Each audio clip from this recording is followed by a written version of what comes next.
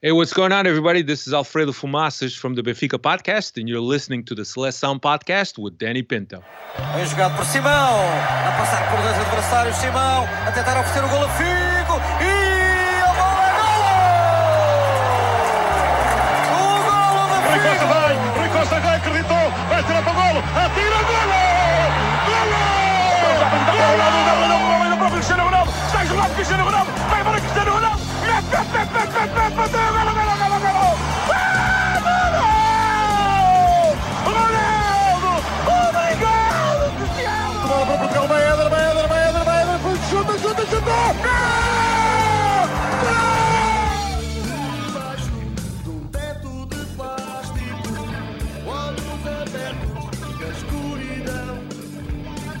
And we welcome you to episode number 31 of the Seleção podcast, a proud partner of Portugal.net.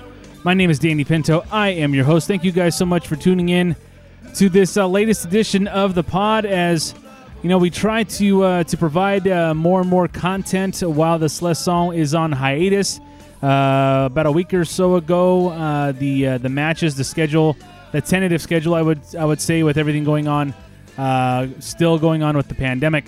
The tentative schedule was announced for the Nations League tournament. 2 games in September, 2 games in October, 2 matches in November. That is, something to look forward to Seleção-wise, but we definitely want to continue to bring you content and plenty of content to talk about this week in Lage, specifically with Benfica, as they are now without a manager, as Lage has resigned his post as Benfica manager, and a lot of questions, about not only what comes next with Luís Filipe Vieira, the president of Benfica, but what comes next for the club as well. And to tell us all about that and to talk about that, we have Alfredo Fumaças of the Benfica podcast. He's gonna kind of discuss the fallout of what's been just a disastrous few months for Benfica. Lage gone, Vieira's future up in the air, and we'll get his thoughts on the future of Benfica and what he expects and what every Benfiquista should expect of this club, both this year and in the future. Of course, again, hit us up on our website. Check us out on our website, seleçãopod.com. Please like and share our Facebook page, facebook.com/seleçãopod. We, of course, are on Twitter and Instagram at seleçãopod, and you can also email the show, seleçãopod@gmail.com. If you have not yet subscribed to this podcast, what in God's name are you waiting for? We are available on the following platforms: Apple Podcast, Spotify, Google Play, iHeartRadio, Stitcher, and pretty much any podcasting platform there is in the land of podcasts. Just hit the search engine, the search portal in whatever podcasting generator you're using. Search the Seleção podcast. And if you're listening to us via Apple Podcast and you haven't done so already, if you would please be so kind to give us a 5-star rating, and if you really want to show us some love, go ahead and leave us a nice review as well. All that support is free of charge, but helps us out tremendously in getting the show more exposure to reach out to more and more people all around the world. So my thanks to you guys for listening, for all the support, and there's not much here to kind of preview here. Let's get right into it. As we talk about Benfica fallout here on episode 31 of the Seleção podcast with our guest, Alfredo Fumaças of the Benfica podcast. All right, and we get started here on episode 31 of the Seleção podcast. Of course, the big news this week in Portuguese football is the resignation of Lage from Benfica, and to talk about it is one of the hosts of the Benfica podcast. You can follow that show at Benfica Podcast on Twitter, benficapodcast.com. They are part of Benfica Independent, and this gentleman that we are about to introduce here will give us all the information on his show and his involvement with Benfica Independent. It is a pleasure to have Alfredo Fumaças from the Benfica podcast, join us right here to talk about the latest and not the greatest of times for Benfica. Alfred, it's Danny Pinto. How you doing, sir? Doing well, man. I appreciate the invitation, and obviously it's a pleasure to be here. I've been following your project since its inception, and I think that my appearance on your podcast has been a long time coming. Certainly, the timing doesn't help, and I wish there was a better time for us Benfiquistas to come and talk Benfica. But here I am, man. A real Benfiquista never really hides, never goes into hibernation or in hiding. You always show your face and you always show your colors, regardless of the moment of the club. You know what? I had Cristiano Oliveira, one of your co-hosts on the podcast, about this time last summer. He helped us with the preview of the semifinals of the Nations League, which Portugal was hosting, and they ended up winning. But also talking about Bruno Lage's unbelievable second half of his of the Benfica season that brought another trophy, another league title to the trophy case in Lisboa. Your appearance comes almost the exact opposite of where we are with Bruno Lage, as his time has come to an end. What has the last few weeks, what have they have been like for not only someone who hosts a Benfica podcast, but just as a Benfica fan in general? What have the last few weeks been like for you? Well, I mean, there's certainly there's a mix of emotions, and none of them positive. So there's been sadness, there's been frustration, there's been depression, and it's tough that when you turn on the mics and you have to come and discuss a loss to Santa Clara, or a poor game against a Moreirense, or a loss against any team, because myself growing up, that wasn't the Benfica that I grew up with. So when you see Benfica playing defense against these clubs that have no business in competing with Benfica, it's hard to identify yourself with this team because that's not our DNA. But certainly has been very trying. And when we thought we were kind of out of the woods with Rui Vitória leaving and that depressing football that team played at that time, and then we get a breath of fresh air with Lage, and now we kind of see ourselves and Lage going from hero to villain in just a very short span of time. It's difficult. It's definitely difficult, both as a fan and as somebody who tries to put out some entertaining product and entertaining podcast for Benfiquistas. I'm always surprised at how many people turn to our podcast for news and for opinion. And you really, when you turn on those mics and you approach certain subjects, you have to understand that there's people listening to you and people that depend on the information that you give them, both for the entertainment factor, but also for the informative factor of it. So it's kind of like a mindset. It's like, well, there's people that depend on our podcast, whether they're listening to it in their commute, at their work, on their break. People depend on that, so we kind of owe it to people to really bring the good, bad, and indifferent about Benfica, regardless of the moment.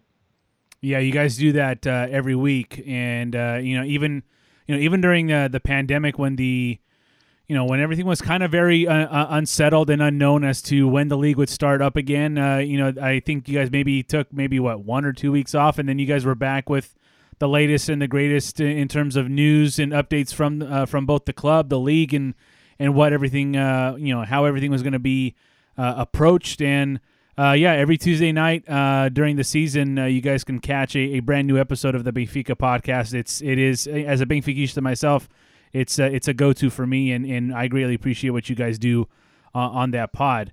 In terms of Bruno Lage, obviously he and Luis Felipe Vieira obviously are the two big stories here. But we'll start with Lage. The unbelievable run last season to just an unbelievably disappointing end to his coaching career with Benfica. Where or when, Alfred, when did you think, or when did you start seeing that there were cracks in the Bruno Lage armor as manager of Benfica? Well, we started seeing some things early in a preseason, right? So there's that whole speech while Lage was here in stateside, and particularly in the West Coast, where he was giving interviews to the Portuguese media, and he kept saying that we're looking to put together a competitive squad that has two guys per position that can compete with each other.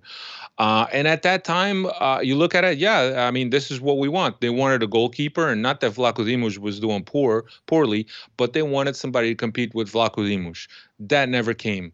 We had a situation with Andre Almeida that he got hurt. We had Nuno Tavares go onto the right. He's a left back. So right at that time, we kind of started seeing some cracks, and perhaps the team that we felt that was deep in talent, especially in the middle of the park, was perhaps deep in numbers, but not deep in quality in terms of from the starting lineup to the guys that are on the bench. I thought the 5-0 shellacking of Sporting in the Supertaça was encouraging, and I remember Cristiano saying at that time that by Christmas we'll have this wrapped up, and it couldn't be any further from the truth now in hindsight. But right off the bat, there was some signs in terms of the way the team was playing.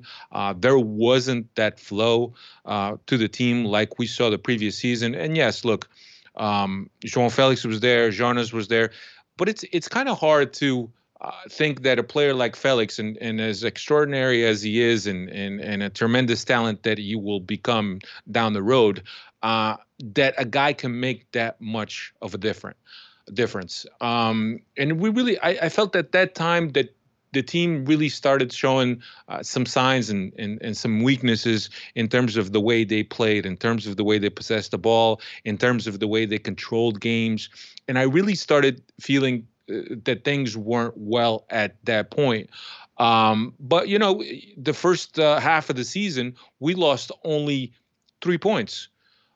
We had a 7-point lead over Porto, and we only had lost 3 points the whole first season. So it's like, okay, well, we're not playing as well as last season, but understanding that we don't have the players of the caliber of João Felix and Jonas, but still we're winning, and this looks like it's going to be in the bag. And then it all come December, it all really took a bad turn. But there was some cracks. There was definitely some cracks there.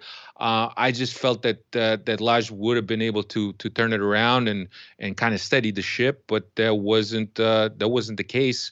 And look, I think that there's at least 3 parties here that I look at for the lack of success that this season will end up bringing. Luis Vieira being one of them, Lage being the other one, and I got to point some fingers at the team also.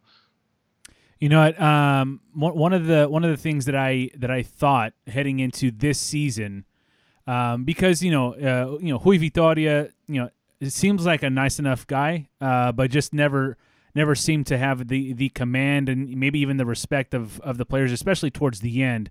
When Bruno Lage comes in, late or middle of last season, it's a complete turnaround. And what got me excited about this upcoming season was if they're they won what Alfred, like 18 of 19 games, something like that with Bruno Lage last season, something like that. So I'm thinking, all right, you lose tremendous talent in João Felix in the offseason, but what I was excited about was that maybe this was the season that the approach in terms of Europe especially was going to change. And I thought a golden opportunity was wasted early on in the season when I believe it was the 3rd game of the year when Benfica hosted Porto. And you could have given yourself early on, after 3 weeks, a 6-point cushion to then focus maybe a little more serious in Europe, because group play was going to start soon thereafter. And instead of playing kids like both Tavares, both Tavares kids, and Jota in Champions League, you can play them against the Rio Aves and the Belenenses and give them their burn in league games instead of against European competition. And that was the first part that kind of discouraged me about, maybe Bruno Lage is not the antithesis of Rui Vitória. And then, again, the 7-point lead heading into Dragão, a draw would not guarantee, but it gives you a 3-game cushion in terms of results. And it went from 7 to 4 to 1 to now 6 points behind, and with 5 matches left, the wheels came off after that fourth game. And yeah, it just, for me, it's more about approach with Benfica, and I think that's where with Luis Felipe Vieira, his comments after the loss against Maritim this week rang, where it's like, maybe my approach isn't working anymore. And it's going to be a very interesting finish to the season, and it's going to be a very interesting lead up to the elections coming up. Is Luis Felipe Vieira going to survive this? Yeah. And look, I think that we have to go back some time, right? So you got JJ as a coach, who's a type A personality, a guy that's he's entire control. He's in an entire control of every single aspect surrounding this team. From how many toothpicks get put next to your plate, to how short the grass gets cut, how often the grass gets wet. He's in control of every single aspect. He had a stranglehold on this team and the way he wanted this team to go. Obviously, there's a clear intention there from Luis Felipe Vieira, whether it was motivated by the talent that he was seeing at Seixal, or whether it was like, well, we're reaching here a critical point in terms of Benfica's finances, right? So we can no longer go out and pay the Saviolas of the world, the Aymars of the world, the Garais of the world.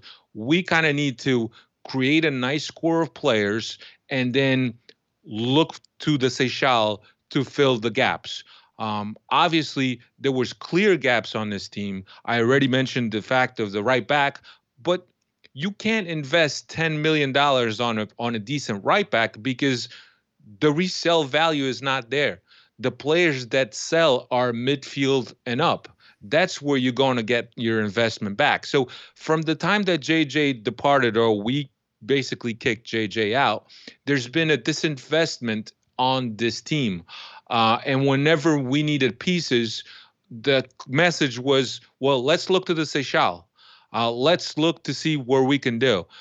And when you're kind of faced with that, and and I'm not saying that there's no talent in the Seixal. There's quite some talent, but you can't go into the Champions League with a right back that has not made a senior debut in Tomás Tavares. He hasn't even played for the B team. He hasn't even played for the under-23 team. And here he is. He played every single Champions League match.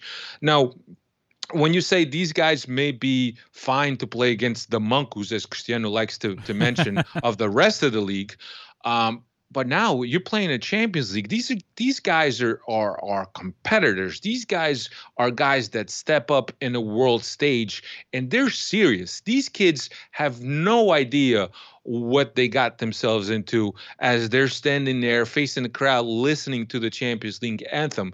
There's no experience. And then when you lose players in leadership like Luizão, that could kind of like smooth out things and calm kids down and motivate them, then now you're left in a position where you're fragile. And Benfica, that's what Benfica was throughout Champions League qualifying, was very fragile. So just to rein it back in, that approach from Luis Felipe Vieira, and whether or not it was because he wanted to get the finances where they are, and I thank him for that, and I think that every Benfiquista should thank him for getting the club back into financial health. That is not the approach that you want to have in Europe. You look at the teams that do well in Europe, and they all have players that could play at the world stage. You look at this Benfica team, whether it's the 11, whether it's 12, whether it's 16, there's only a few players that could play at a world stage or one of the top 5 leagues in the world. And when you look and you make that conclusion, your performance in the Champions League should be acceptable for what you have. It shouldn't come as a surprise for what you have. So yes, I think it falls on Luis Vieira, and I think that he's kind of wearing down his credits in terms of what he's been able to do is 12 or 18 years, whatever he's been in power for. He's kind of worn down that credit where he did great. Seychelles is a great infrastructure, great monument to Benfica culture, Stadio Lage, this and that. But, fans want glory. What feeds the fans fire are wins. And it's not the wins against the Nacionais of the world or the Maritims of the world or the Moreirenses of the world. It's on the world stage, right? And especially for us immigrants that live outside of Portugal, right?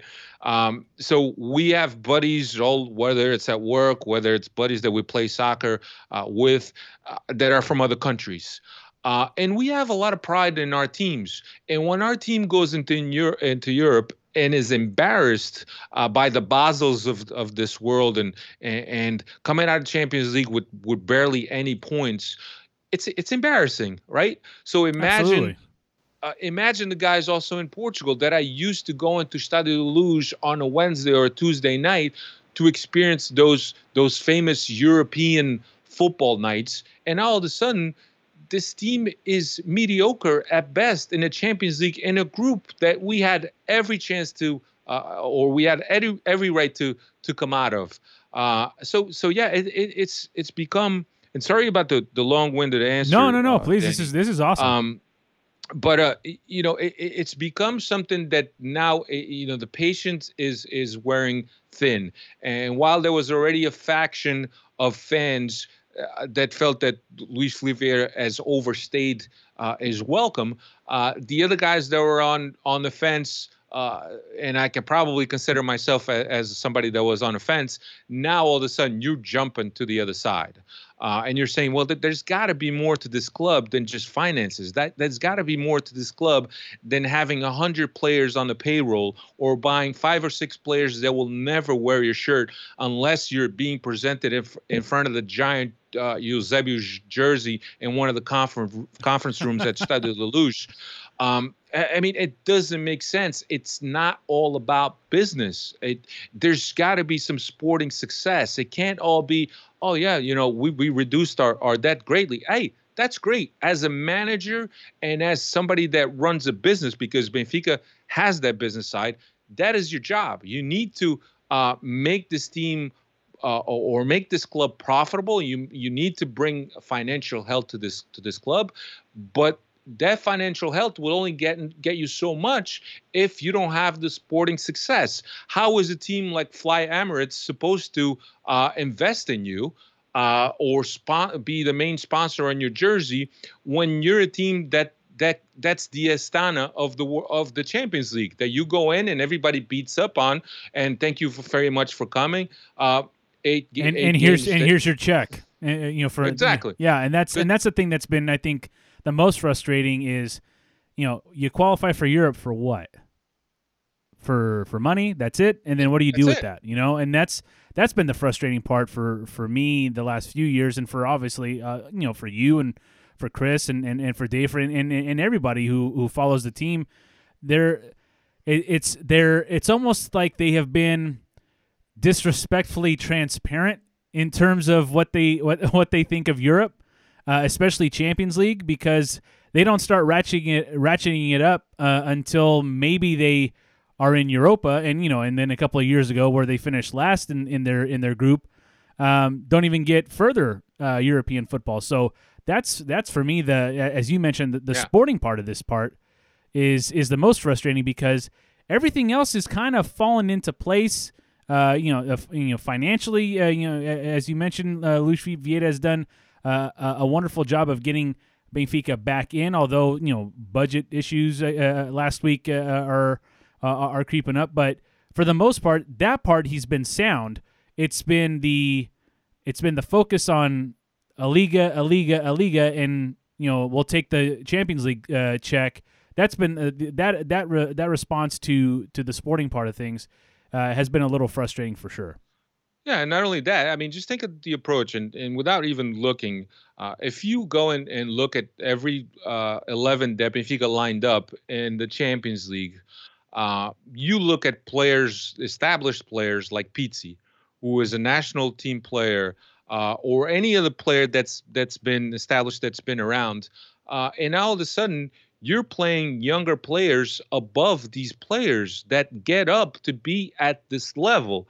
So, you know, what is the thought process of lining up with a team that's that average of ages is 23 years old in a Champions League, whether it was this year or last year? What's the thought process behind it?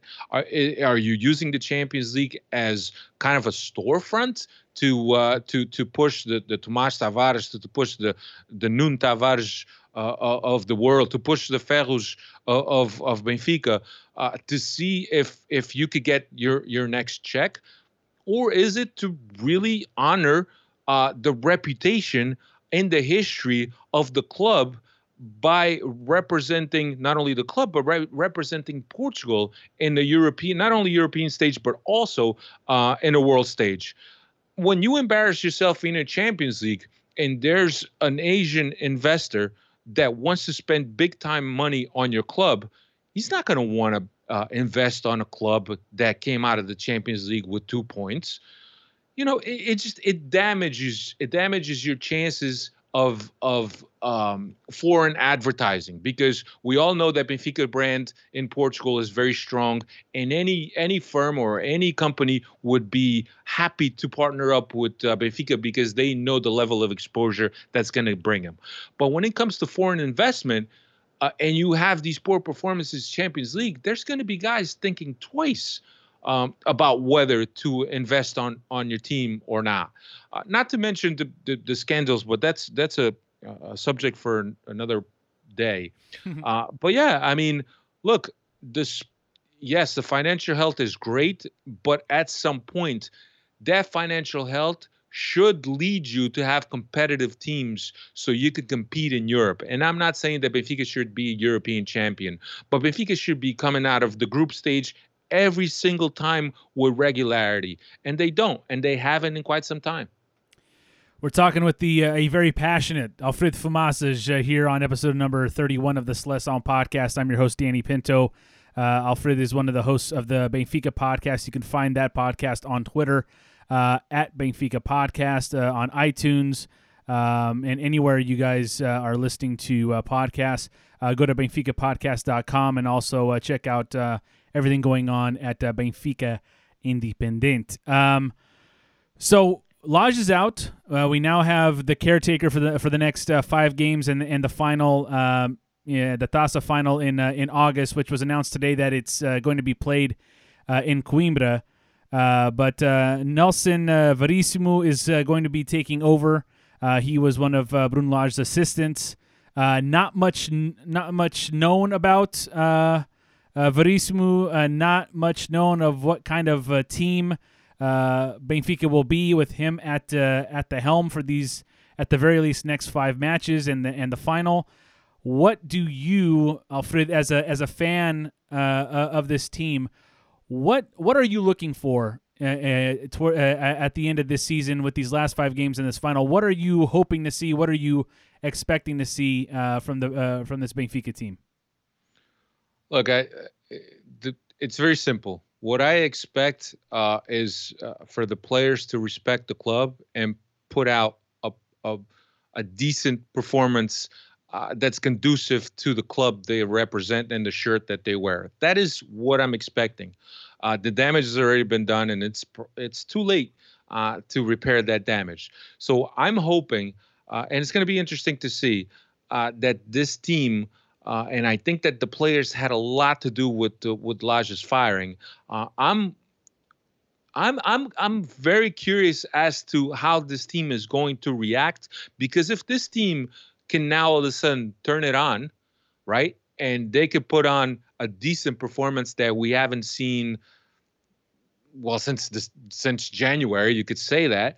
Now all of a sudden, I have a bone to pick with this team, and I suspect that some of the pillars in that locker room were some of the guys that had a lot to do with Lage's firing. But not a lot of people know a lot about Veríssimo, but Veríssimo has been with Benfica for quite some time. His history goes back as a player in the youth teams.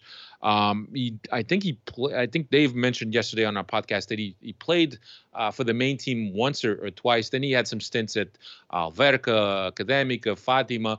But he's a guy that has been with the Benfica structure for quite some time. He was there the first time that Lage was there, remained there, and now when Lage came and took over the B team last year, he was asked to be in Lage's technical team.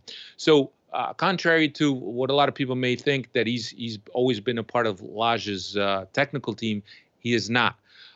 So I think that right now, I don't think that a lot of fans expect much from Veríssimo. Certainly is a guy that knows the house, and he knows what's expected of him. So for me, it's very simple. Just an attitude and some playing that's conducive to the club's history, the club's DNA, and what the fans have come to expect from a club and from players that wear that jersey. So let's go ahead and make the wild assumption that he won't be the coach next year. Let's go ahead and talk about some of the names that have been reported to either be interested in the job or Benfica has interest in them. And let me get your thoughts. We'll do a quick rapid fire, and then we'll get a serious conversation on some of these candidates. But maybe I should be asking Christian this first one. Bringing JJ back. What are your thoughts on that?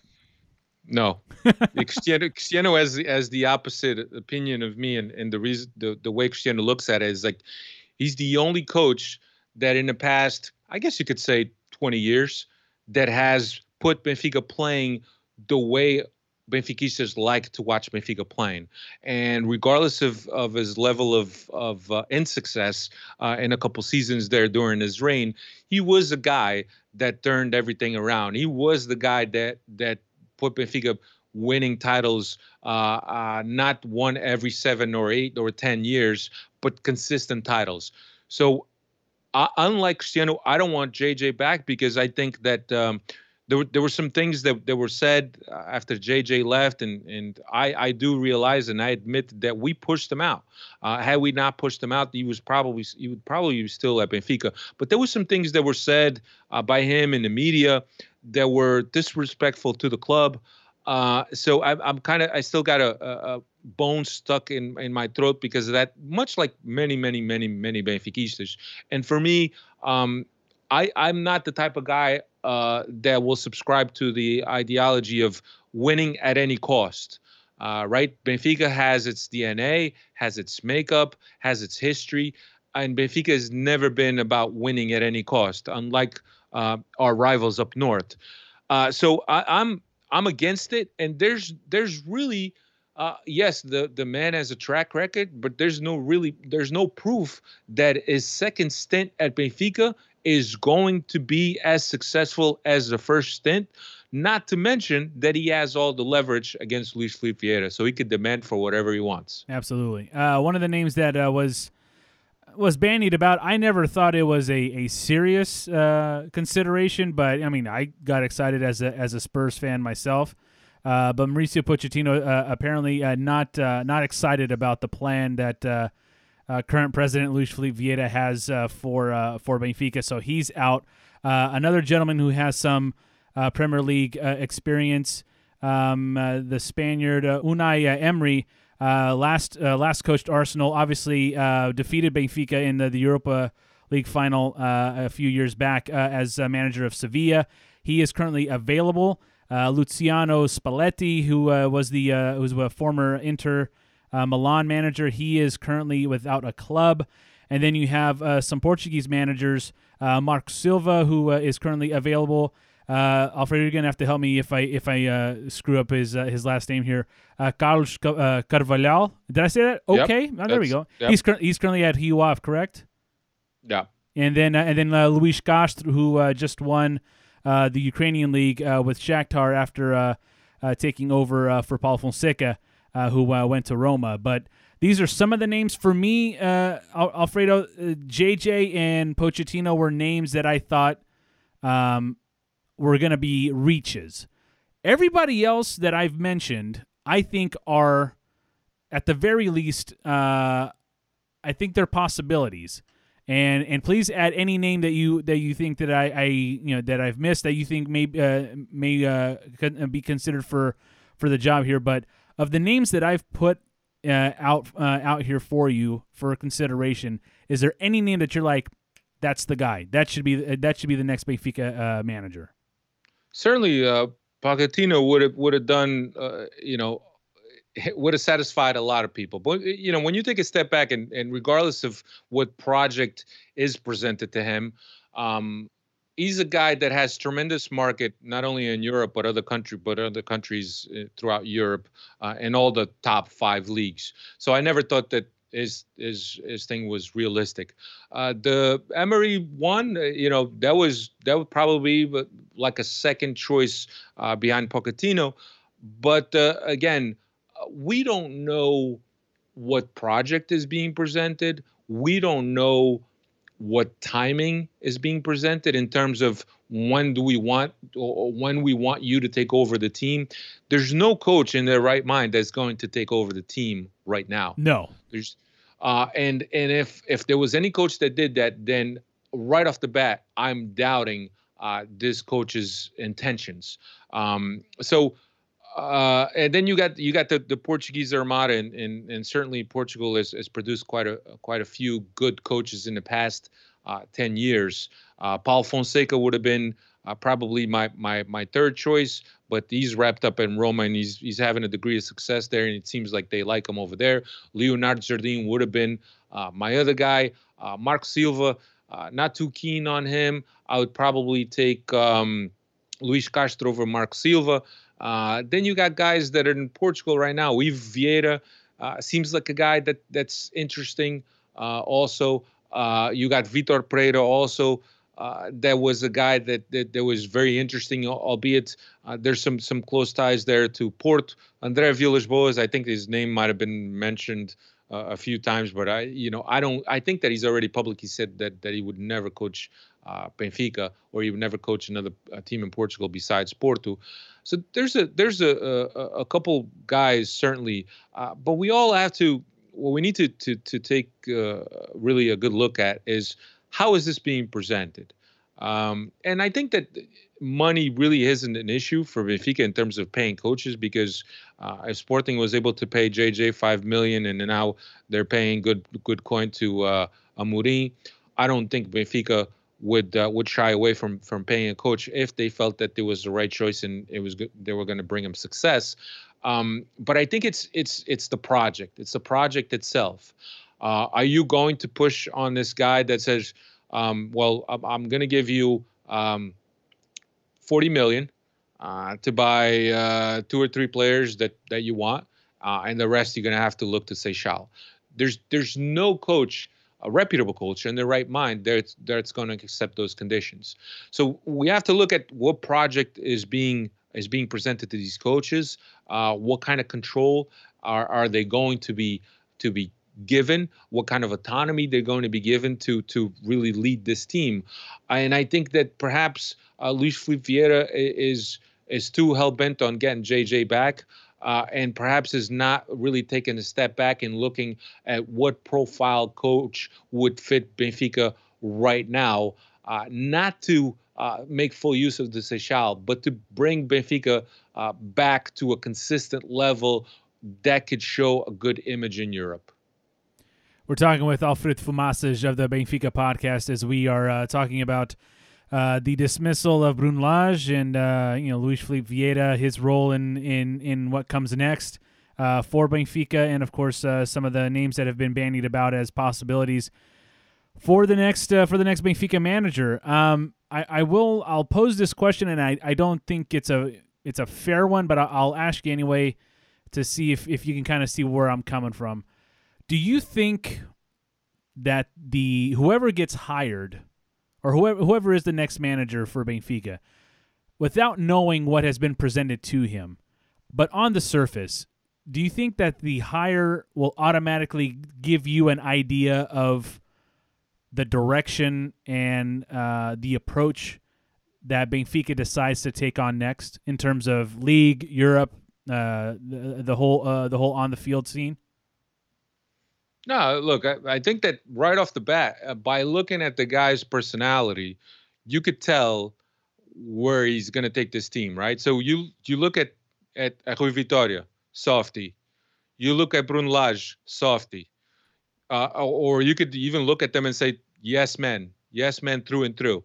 You look at JJ, a guy with strong personality that wants complete control of the locker room. Now you know you're geared up for something else. So it really depends on the type of personality of coach that you bring. And then I think that very early on, with the preparation for the season and what kind of acquisitions you make, because Benfica will definitely need to go to the market because I think half of this roster is either not good enough to play for this Benfica team, or still need to get put back in the oven to cook a little bit more to get a little bit more experience. So it's going to depend a lot on the moves that are done by the coach in terms of the acquisitions that he makes, the style of play. And I think that right off the bat, the approach to Europe is going to be a huge sign as to how successful this coach is going to be. Luis Felipe Vieira, obviously a huge, he casts a huge shadow right now with Benfica, and he's under a lot of pressure. He's under a lot of scrutiny. It has not been a good few months for him as president. On top of Benfica losing the lead, and now for all intents and purposes being out of consideration for the league title. There were the budget issues that were reported late last week. He took over the press conference after the Maritim game and said that he needed to discuss his future with his family. Will Luis Felipe Vieira be the president of this club once the elections are held in August? October. Do you think he'll still be the president if he wants to be, if he wants to go forward? Do you think he is going to be the president of this club come October? Well, that whole move of, I got to go talk to my family, is this the classic, I'm going to take my ball and go home type of attitude. It's very petulant on his part to act like that. He certainly has exposed himself to the opposition, and while in previous years there was never really somebody that would run up against them because they just felt they didn't have a chance. It seems that the opposition has grown stronger and stronger, and now we see at least three candidates that are looking to run against him. In my opinion, there's yet to come a group of individuals or an individual that you could say, yes, this guy could be a viable alternative. We talk about Rui Gomes da Silva as being perhaps the closest thing to that, but Rui Gomes da Silva spent a lot of time with Luis Felipe Vieira in the same directive, and a lot of people feel that Rui Gomes da Silva is going to be more of the same. Now, from my sources and from some inside information. Here we go, folks. This is what I've been waiting for. Here we go. There is a credible candidate right now being put together in terms of the group of people that are going to run with him against Luis Felipe Vieira. At this time, I can't divulge the name of who it is because everything is very secretive, but there's very illustrious Benfiquistas being pulled together to see what kind of support they could give this candidate. So the best candidate we have yet to see, But I have a feeling that if Luis Felipe Vieira does not make the right coaching appointment, an appointment that's going to be unanimous throughout the Benfica nation, that every Benfiquista is going to look and say, yeah, this is a guy. We cannot go wrong. He's going to leave himself exposed to somebody coming in and be a credible threat to him. Now, there's all kinds of things that are wrong with the election process with Benfica. And for those of you that don't know, if you're a socio or a paying member of the club for so many years, you get X amount of votes. All the casas, meaning the Benfica houses spread out throughout the world, they have 50 votes apiece. So guess who the casas are going to be supporting? They're going to be supporting the guy that's been supporting them throughout their existence. So those votes are going through Luis Felipe Vieira. So this is the biggest thing right now in terms of a fair and democratic election within Benfica, is that Luis Felipe Vieira, halfway through his presidency, he changed the statutes and the rules of the club in terms of elections, and he kind of made that in his favor. So we got that. So in order for somebody to beat him, they will have to beat him very, very hard. I mean, in order for them to overcome him in the votes. But I think it's possible, and as long as there's a credible and viable alternative to Luis Felipe Vieira, I think that Benfiquistas are chomping at the bit to jump on board with whoever that guy is.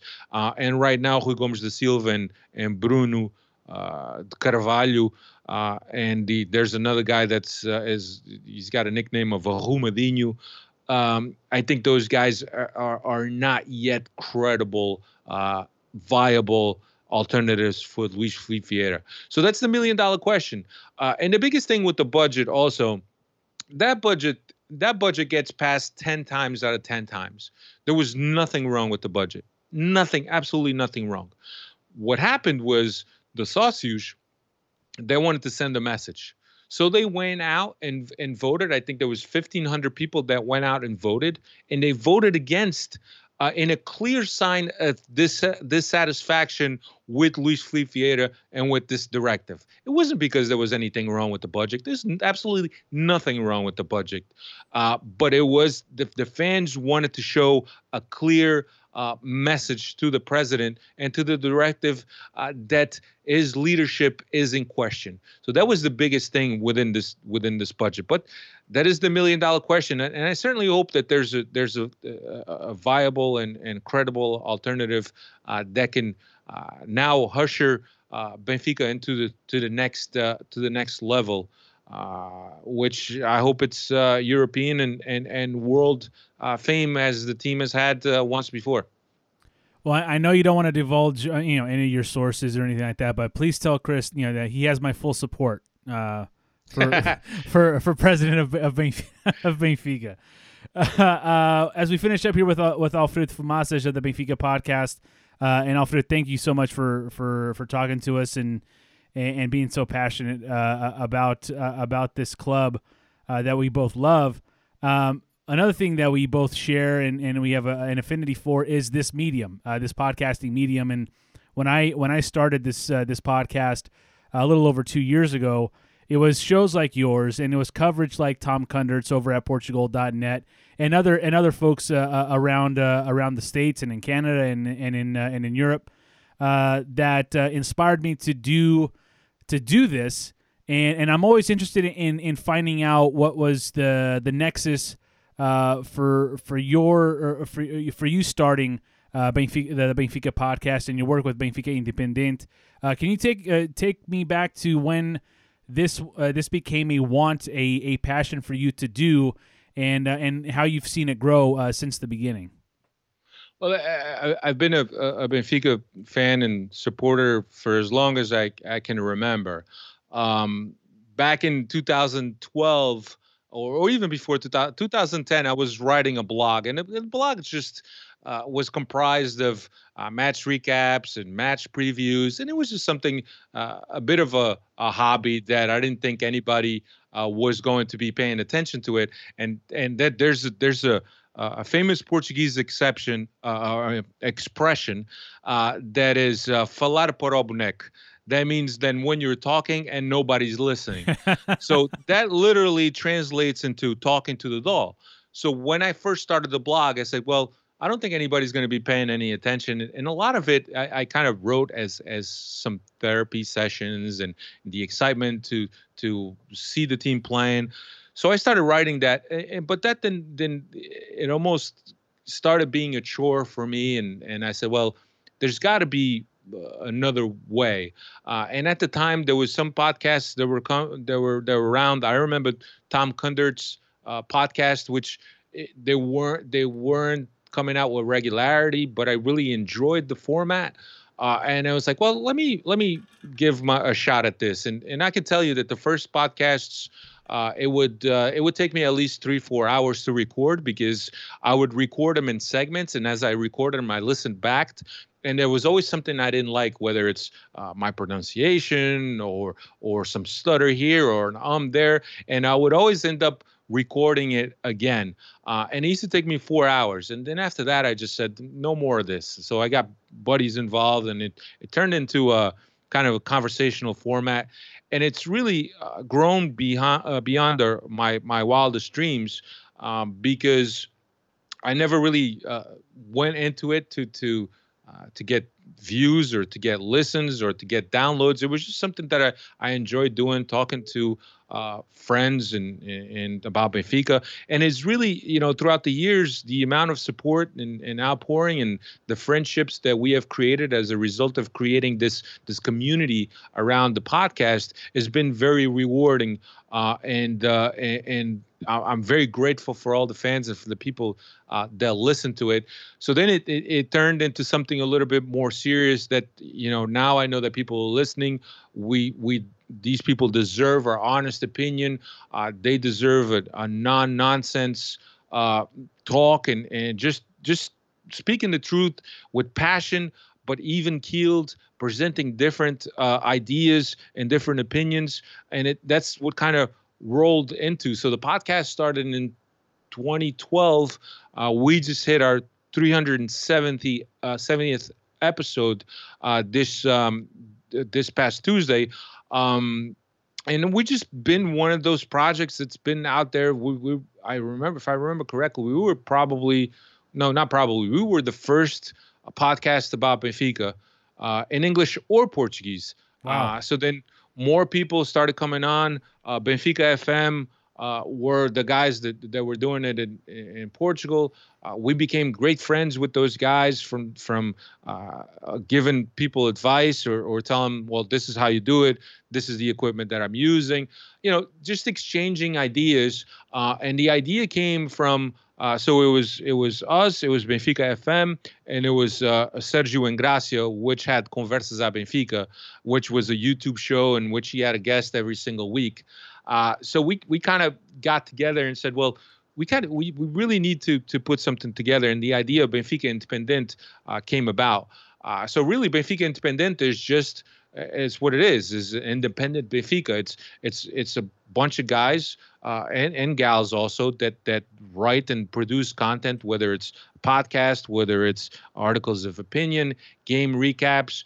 We have podcasts in French. We have podcasts in Portuguese, in English, obviously, articles in German also. So we wanted to create this place where fans could come and really enjoy the content, which is truly independent. There's absolutely no interference from the club in our project, and that's how we want it to be, because we want it to be independent. We don't per se have an agenda. The agenda that we have is we want to offer independent opinion. We want to offer different opinion, and then really challenge folks to think for themselves. And hey, if you want to line up with this person's opinion, or if you see yourself in this person's direction for the club, then by all means, come and follow this person, enjoy their articles. But really, we don't have an agenda. We don't have an agenda against the club. All we really want is what's best for the club. And we want the club to be the best that it can be according to their history, according to the DNA of the club, and according to everything that you feel as being a Benfiquista. And sometimes it's hard to explain, but as fans from other clubs, I'm sure they have the same feeling. But you want to have a sense of pride in your club. You want to get up on a Sunday morning and feel the excitement that your club plays in a few hours and you're going to get to watch them. You want to have that feeling.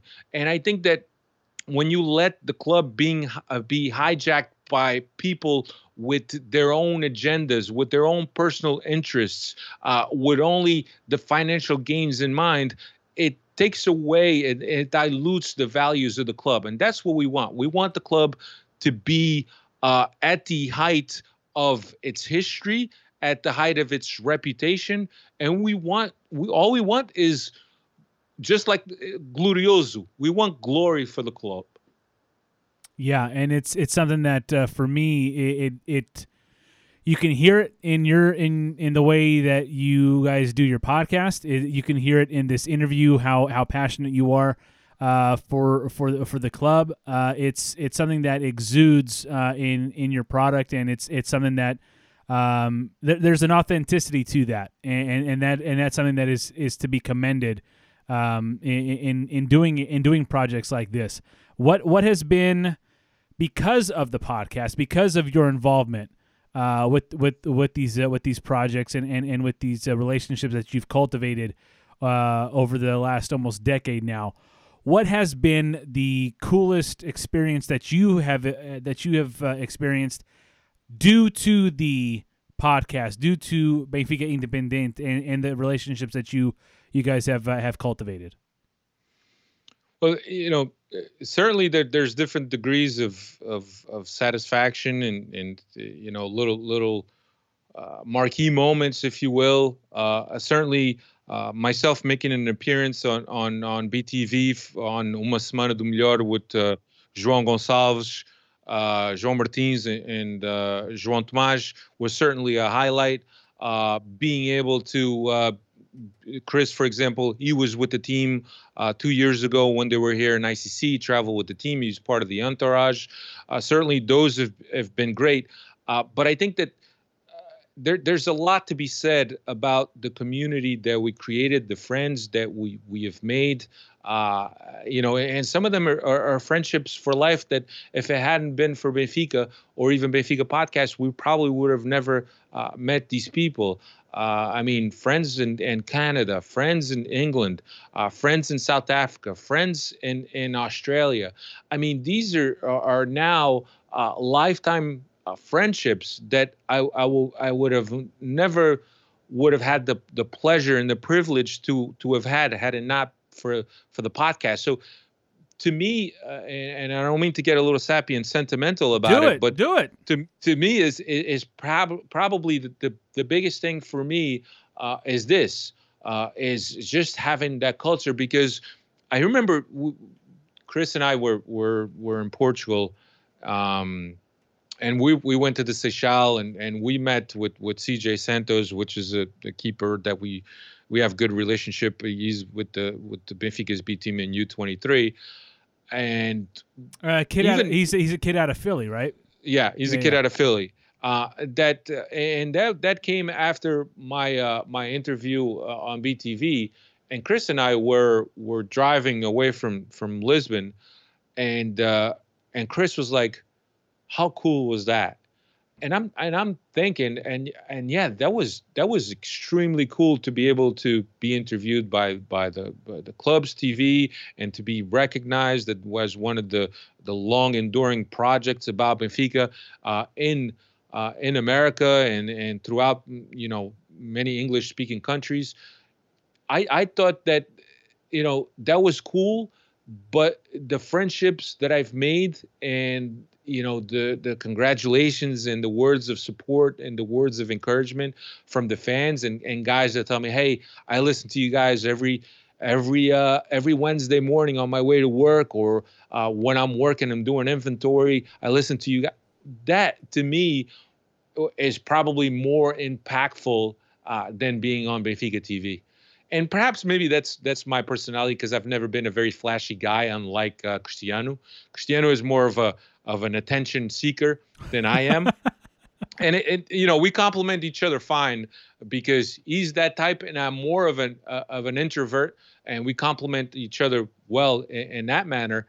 But believe it or not, being on Benfica TV, and albeit, my dad got to watch me on Benfica TV in his dining room or his living room in Portugal, and for a while he was walking around with his phone and showing all his friends That's awesome. me on YouTube.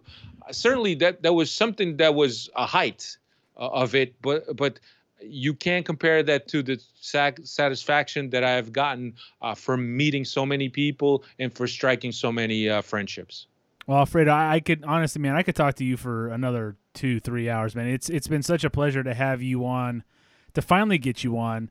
Again, I gave Chris the easy one last summer when everything was going good and everything was hunky dory in the land of Benfica. You came in with isto foi mais pesado hoje, man.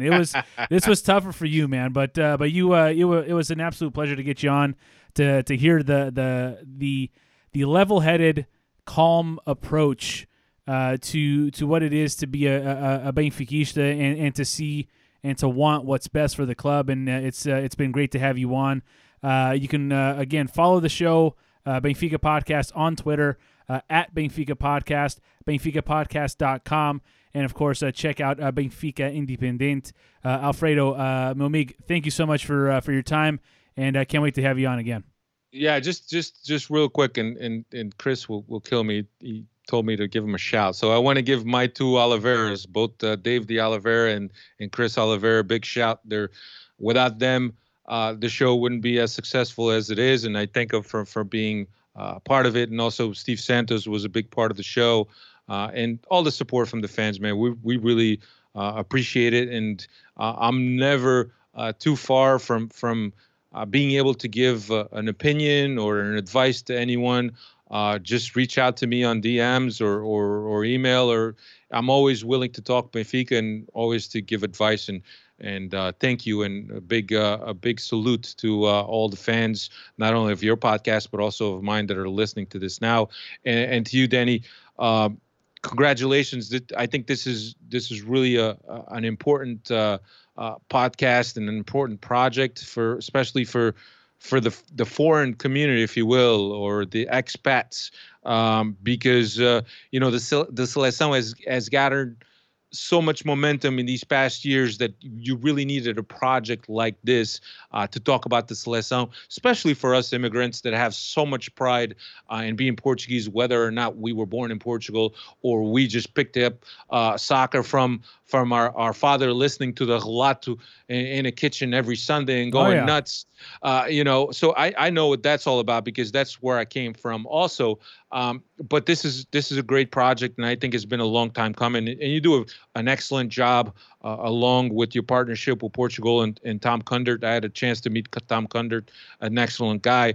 Nathan Moz, the rest of the gang that's part of that project, which is also another great project for the immigrant community that's outside of Portugal. So congratulations, man, and the wishes of great success in the many coming episodes. I appreciate that, man. And ode to you. Follow Cristiano on Twitter at 10co10, and I have it in front of me, so you always get stuck on Dave, and I feel so bad for him all the time. You can follow Dave de Oliveira at 87do87. Alfred, you're the best, man. All the best to you and yours. Stay safe in these crazy times, and we will see what happens with Benfica in the next weeks and months. But great to have you on. Thanks, Danny, man.